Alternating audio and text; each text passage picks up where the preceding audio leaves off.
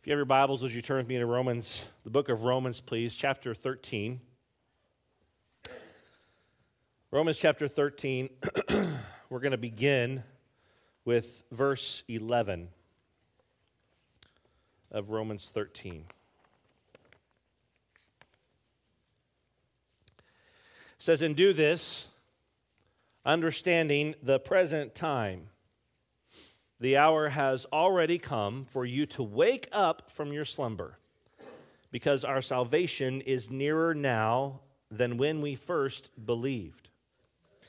The night is nearly over, the day is almost here, so let us put aside the deeds of darkness and put on the armor of light. Let us behave decently as in the daytime, not in carousing and drunkenness, not in sexual immorality and debauchery, not in dissension and jealousy. Rather, clothe yourselves with the Lord Jesus Christ, and do not think about how to gratify the desires of the flesh." Every year about this time, we begin our season of Advent, and for some of you, this may be something that's kind of new. I know for myself, growing up, I never heard anything about Advent. We never talked about the season of Advent. Once Thanksgiving had passed, we immediately jumped into all things Christmas. And I think that part of the reason that we do that in the church and we do that in our culture is because we're drawn to all things Christmas. Some of you, we love the music, we love the food, we love the gifts, we love the festivities. Those are the things we do like. Here are things we don't like. We don't like stuffing, and we don't like Hallmark movies, because these things... Right, boo Hallmark movies. I'm with you. Praise the Lord, yeah.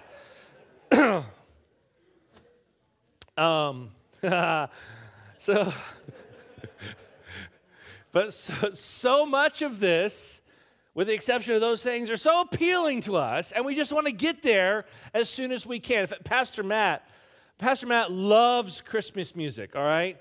And he's the kind of guy who will be playing Christmas music on his Spotify in the middle of June, wearing shorts, washing his car or something. He's got Christmas jams going.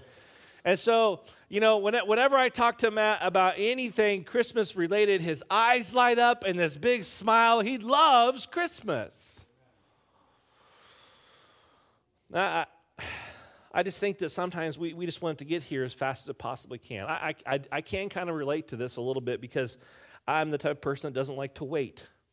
I like to see things moving forward, and I like to give a gift as soon as I get it. In fact, this last week, I bought a gift for my wife, and when I bought it, I told myself, this is for Christmas.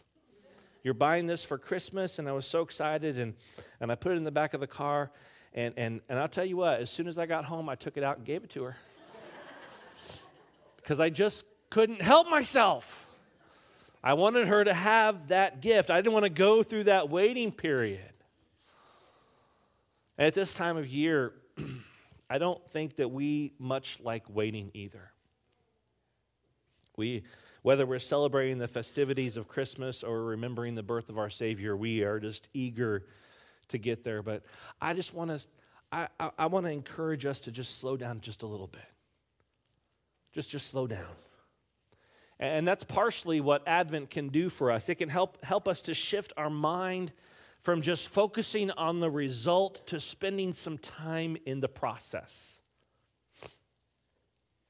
And along the way, some Christmas music, some decorating, some festivities, no Hallmark movies, but everything else will be helpful and appropriate.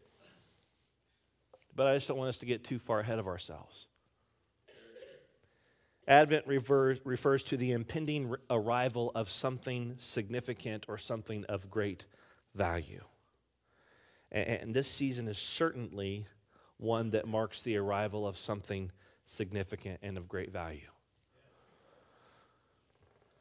Now, some would call Advent the season of the dawn.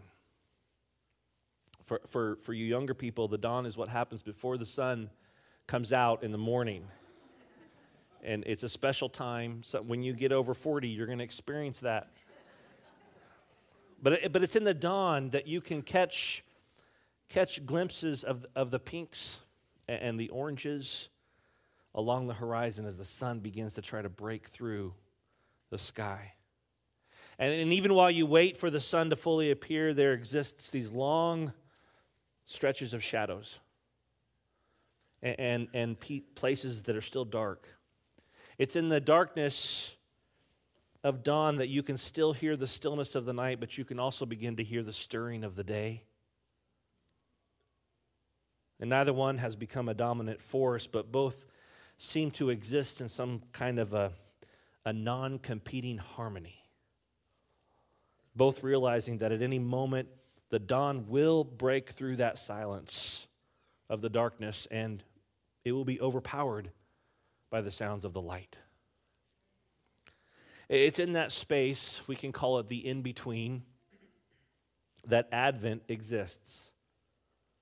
It's the place where we live.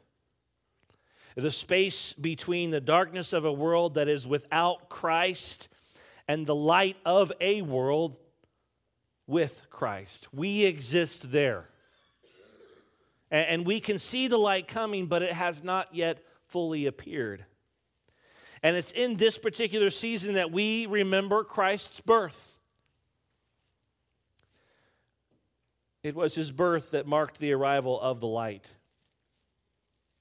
But yet we are still people of the Advent, living in the in-between, anticipating the arrival of the light once again. We stand in the glow of the dawn.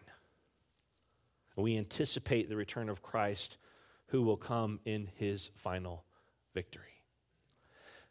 To live in that space, in the Advent, in the in-between, where the glow of the dawn is seen, will produce a hope. Hope in the Christ child who came so many years ago and gave us forgiveness and redemption, but also a hope in his return. We light this first Advent candle today to remind us of the hope that we have in the Christ who was born, but also in Christ who will return. And it serves to remind us that we are to be a people of light in a world that is still blanketed in darkness. And it serves to remind us that we live in the in-between, the glow of the dawn. And in that space, we are called to live and to love and to serve, to celebrate, mourn, and grieve, all in the light of hope. And our text today talks about hope, but not perhaps in the way that we might initially think. It comes to us from a letter from Paul, who wrote this to the early Christians in Rome. And he is talking to them about this in-between place in which we exist. And he's talking about what it looks like to live in the advent of Christ. And those who received this letter from Paul many years ago, they found themselves in a place of great hostility and persecution. And Paul says to them that they must understand the present time. They must understand the present time. For them, the present time was not a good one. They were suffering under the rule of an oppressive government. Their lives were literally lived in the shadows of the Roman Colosseum, where Christians were killed for sport. Their lives were in close proximity to the life of Jesus here on earth, yet the things that Jesus came to defeat, they were not completely eradicated. Suffering and death and pain were very much a reality for them still.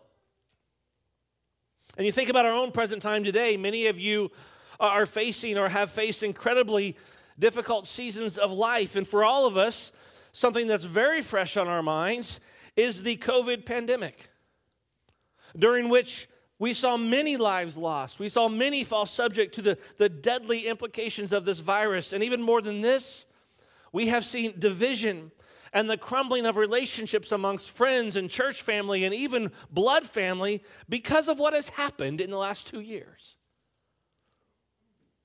But what Paul is saying here is that this present time, this space in which the Christians in Rome found themselves, and this space in which we find ourselves still today, is different for those who follow Jesus. While the church, from the earliest days of her conception to today, the church has been intimately familiar with sin and suffering in the world, she is also aware of and familiar with the power of the Holy Spirit and the power of the resurrection of Jesus. You see, our present time is a place in which a thin veil divides a world of suffering and sin from the glory that is to come. We live in the dawn of the coming reign of Christ. And so Paul uses this language of imagery of waking up, to stir us. He says, wake up! Wake up! Your salvation is nearer than it has ever been. And I love the way that Eugene Peterson paraphrases this in his paraphrase the message. He says this: don't get so absorbed and exhausted in taking care of all your day-by-day obligations that you lose track of time and doze off, oblivious to God. Can we just read that again? Don't get so absorbed and exhausted in taking care of all your day-by-day obligations that you lose track of the time and doze off, oblivious to God. He said, the night is about over. The dawn is about to break. Be up and awake to what God is doing. Boy, we need that message today. Be awake to what God is doing. Do you believe that God is doing something? He is. Wake up. Be awake to what He's doing. When Paul uses this word, when he says wake up, it's actually the Greek word agero, which is also translated as to resurrect. Paul is using this language to remind us that we are to be awake in Christ. We have been baptized into Christ, and we are participants in His resurrection. We live, guys, we live in resurrection power. That's huge. Resurrection is a defeat of death. We live in that power. It's a beautiful reminder to us that Jesus came into the darkness and He defeated it. Jesus came and he brought light into that which was covered in darkness. And we, as followers of Jesus Christ, are called to live as people of light.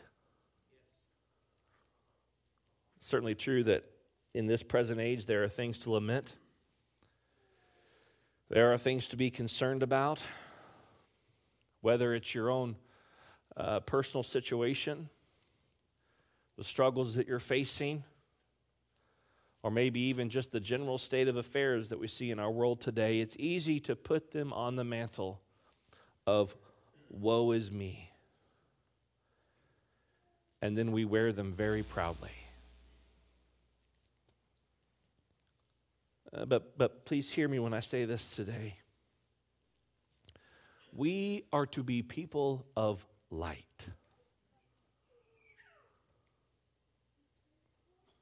We are to be people of light. Now, this does not mean that we don't recognize the darkness, because that's just ignorant. It doesn't mean that we don't see the reality of the situation, but it does mean that when we see the darkness and when we see the suffering and when we see the sin, we speak words of life and light over them and not cover them in the shade of anxiety and worry.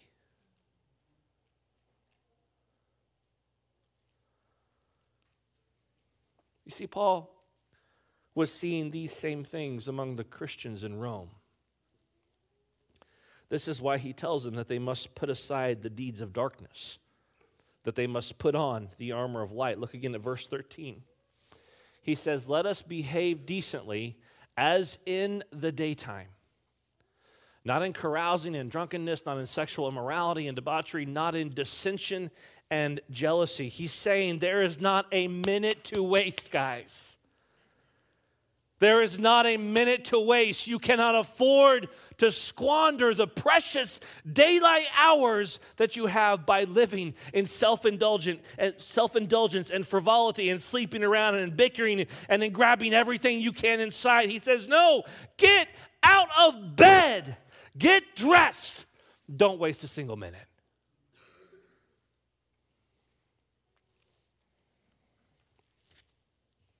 Those who are people of the light must live as people of the light. And in that, there's great hope. This is not a message today about works versus faith, but a message that says those who live in the light, who follow Jesus, live differently. Can I say that again? This is not a message about works versus faith. This is a message that says that those who live in the light, those who follow Jesus, live differently. Those who follow Jesus don't live in the darkness and the activities that populate the darkness.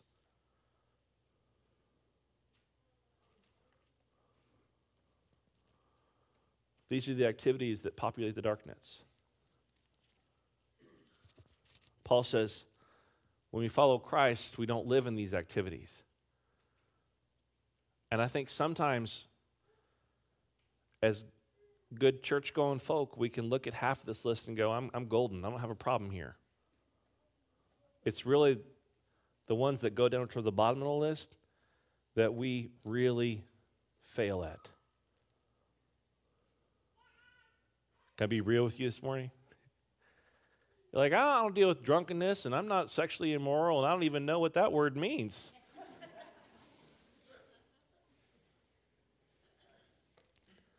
But I can't believe that. And can you believe that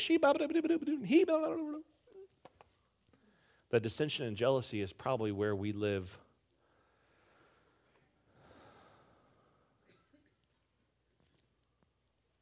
Not to say that these other ones are not also issues for many people in the church today.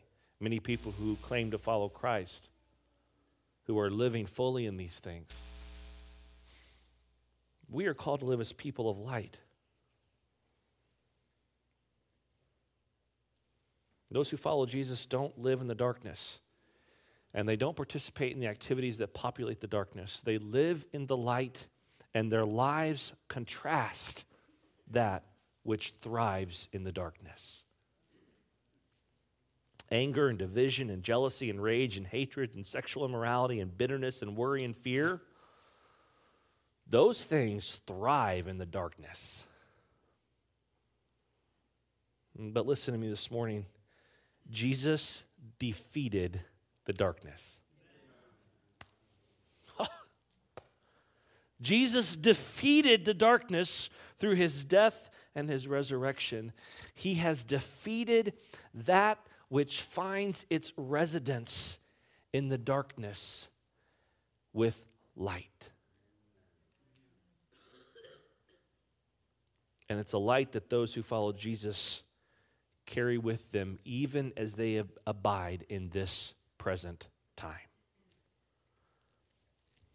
This means that the people of God live as though the light already rules the world. That's what it means to be a part of the kingdom of God. You live as though the light is already ruling the world.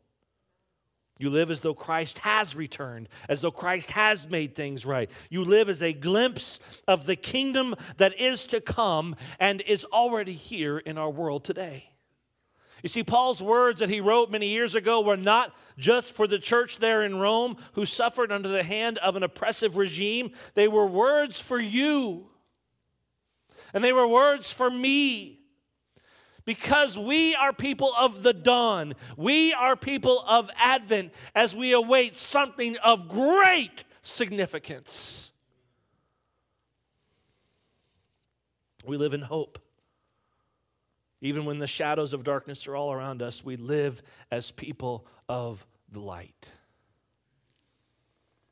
I think that there are times when we're stepping into this season, and while it may be a season of festivities and a season of celebration, it can also be for some of us a season of heaviness.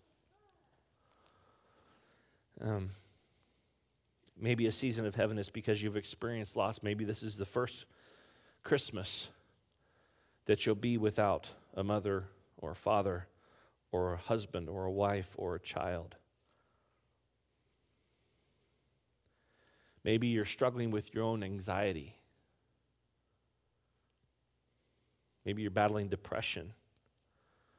Maybe you're unsure of how you're going to make it all work economically this year. Some of you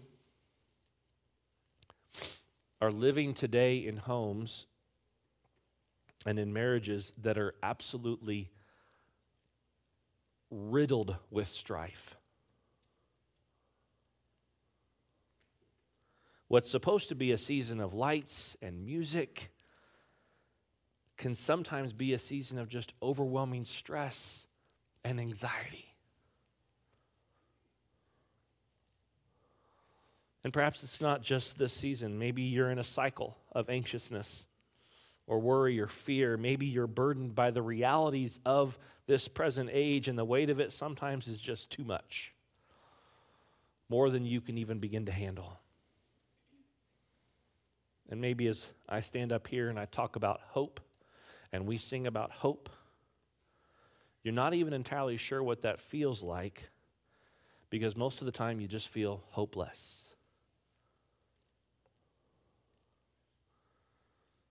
I just want to say this first to you today. Listen. You are not alone.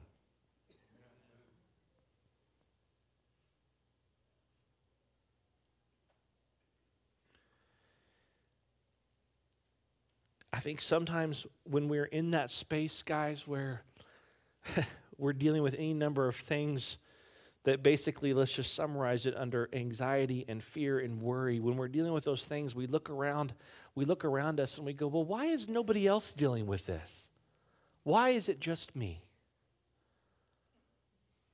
Why am I the only one who's worried and has anxiety? You are not alone. Because what you're experiencing, somebody else here has experienced. What you're walking through, somebody else has already walked through. It's not unique to you. I know that it sometimes feels that way. And I think that's what the enemy does to us. When we get in the lowest of lows, and we're by ourselves, or it's late at night, or whenever that moment is, and the enemy tells you, man, it's too bad you're the only one who ever has to deal with this. And we believe it. We go, yeah, why me? But it's not. It's not just you. And I think this is just such an important place for us to begin when we start talking about this, so that we can all just start at the same place. It's where we all admit that we don't all have it together. Amen? Nobody came in here this morning on an oyster. You catch my drift? The world is your oyster. Forget it. Nobody came in here this morning with everything just working 100%. Every wheel turning, every cog. Nobody came in here that way. And you may look around. I tell you what. Sometimes, and I know y'all know this is not true because I've told enough stories, but sometimes people will look at the pastor and his family and go, they probably all got up this morning and saying, Jesus loves me, around the breakfast table with the fresh breakfast that Miss Janice obviously made. And Pastor Mark probably already gave them a sermon first thing this morning. Then they all got in the car and they drove here together praying the whole way.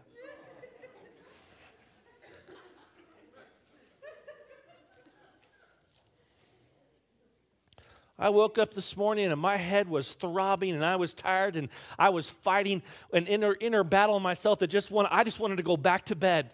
I wanted to go back to bed, and this is what I do. But I wanted to go back to bed this morning. My head hurt so bad. I was tired. I have no idea what happened after I left the house. None. But I guarantee you it wasn't pretty.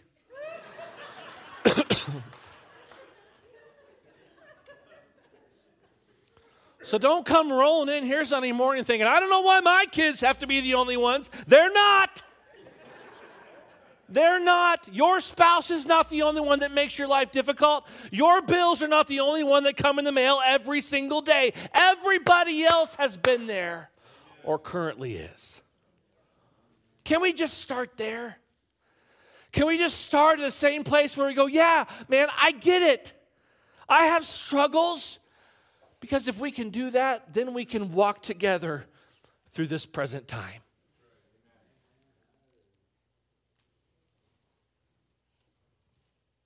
Let me also say this. If you listen to this talk of hope, and yet you feel hopeless, let me just offer this to you.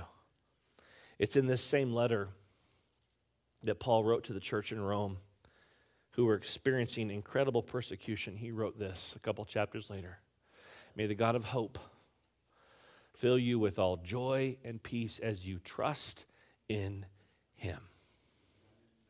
As you trust in him, so that you may overflow with hope by the power of the Holy Spirit. If you are without hope today, let me invite you to trust in him.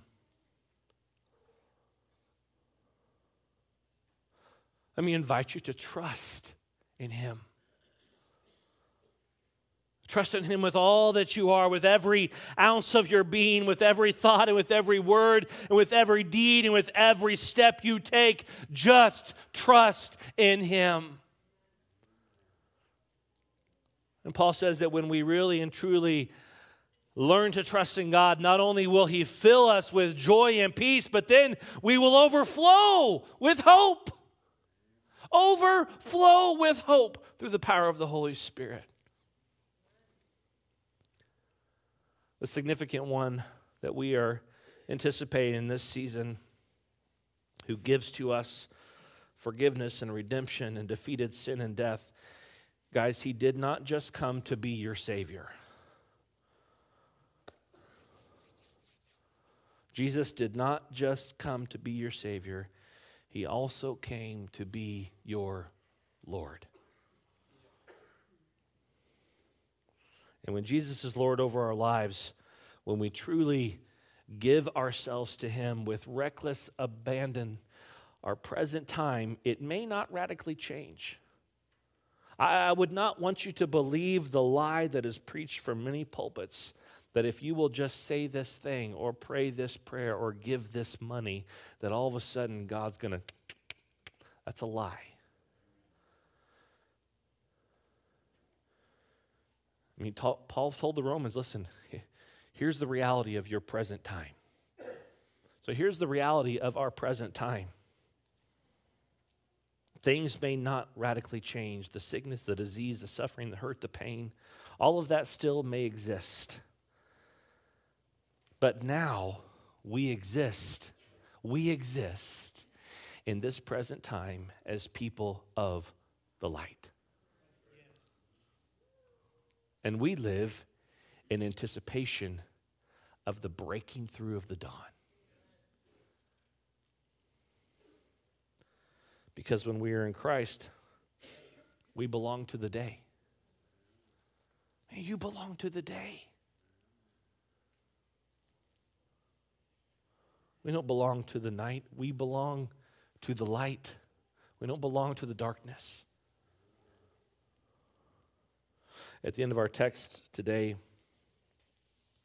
Paul says this. He says, rather, clothe yourselves with the Lord Jesus Christ and don't think about how to gratify the desires of the flesh.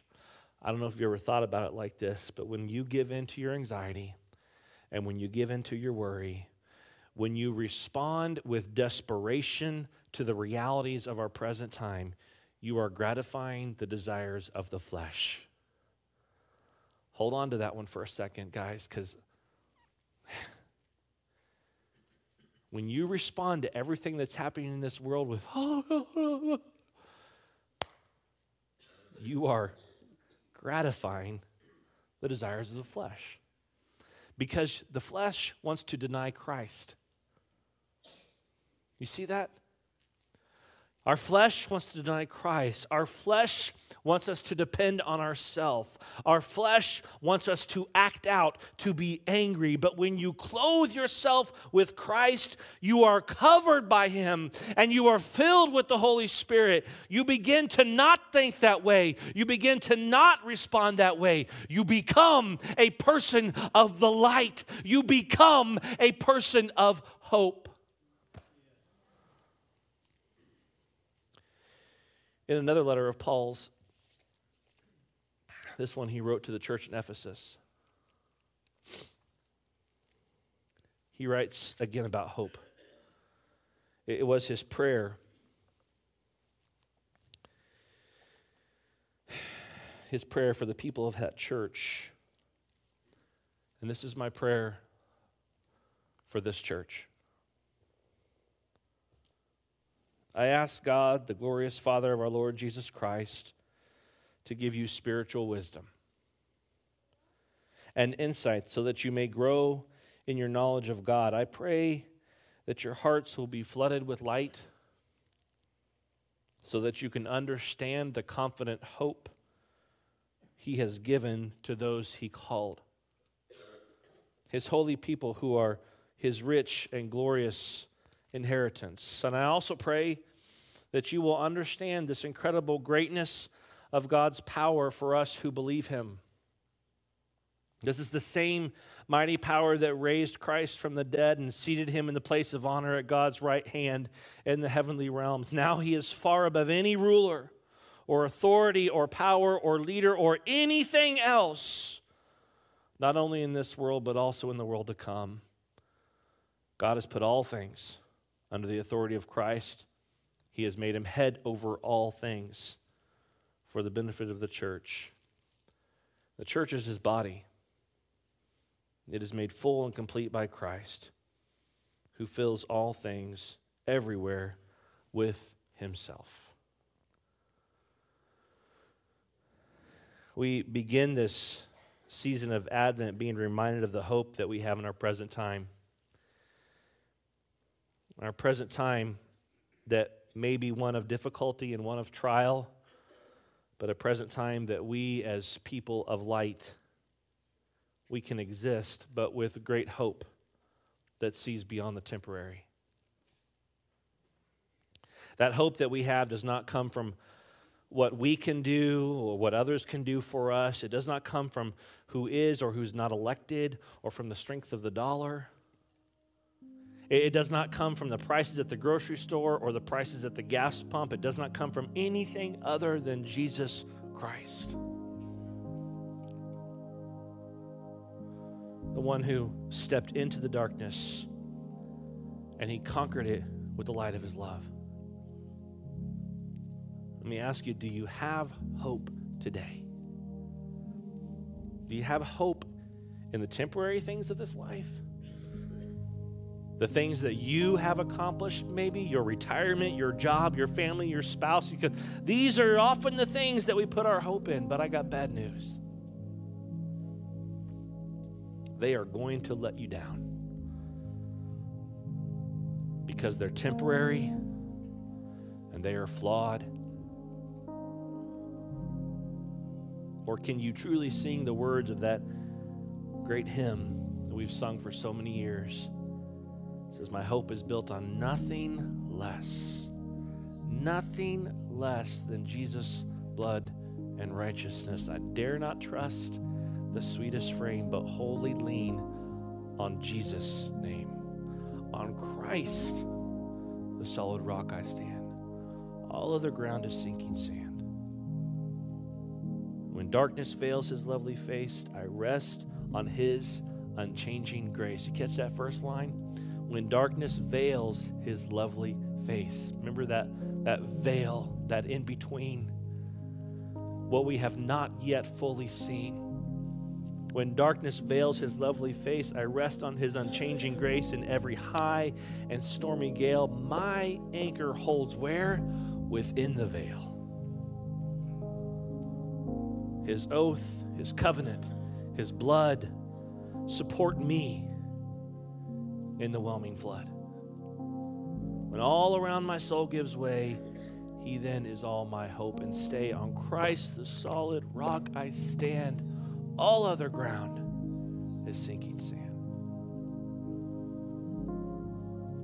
When he shall come with trumpet sound, when the dawn breaks, when the light finally pierces the sky, when the veil is once and for all torn down, when he shall come with trumpet sound, oh, may I then in him be found. In him, my righteousness alone, faultless to stand before the throne. Where is your hope today?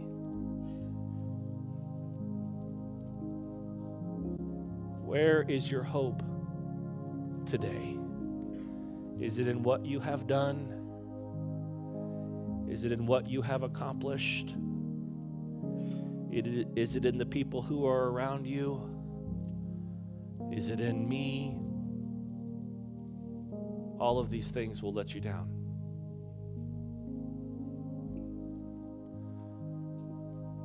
But a hope in him will never fail you. The hope that we have is Emmanuel. Christ has come. He has come, and he will come again. Heavenly Father, I pray today that our hope would not be in the temporary things of this life, would not be in the circumstances of this world, that as we live and exist in this present time, that we would not become so overwhelmed as it lets us down that we lose hope, Father.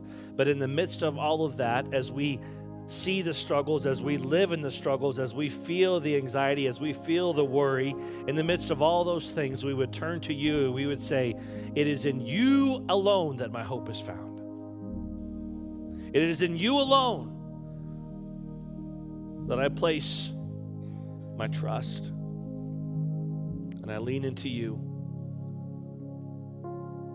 God, help us to be people of the light, and to think even this week as we go about each day how we might be people of light in a world of darkness. Pray these things in Jesus' name, amen. Would you stand with us this morning as we sing?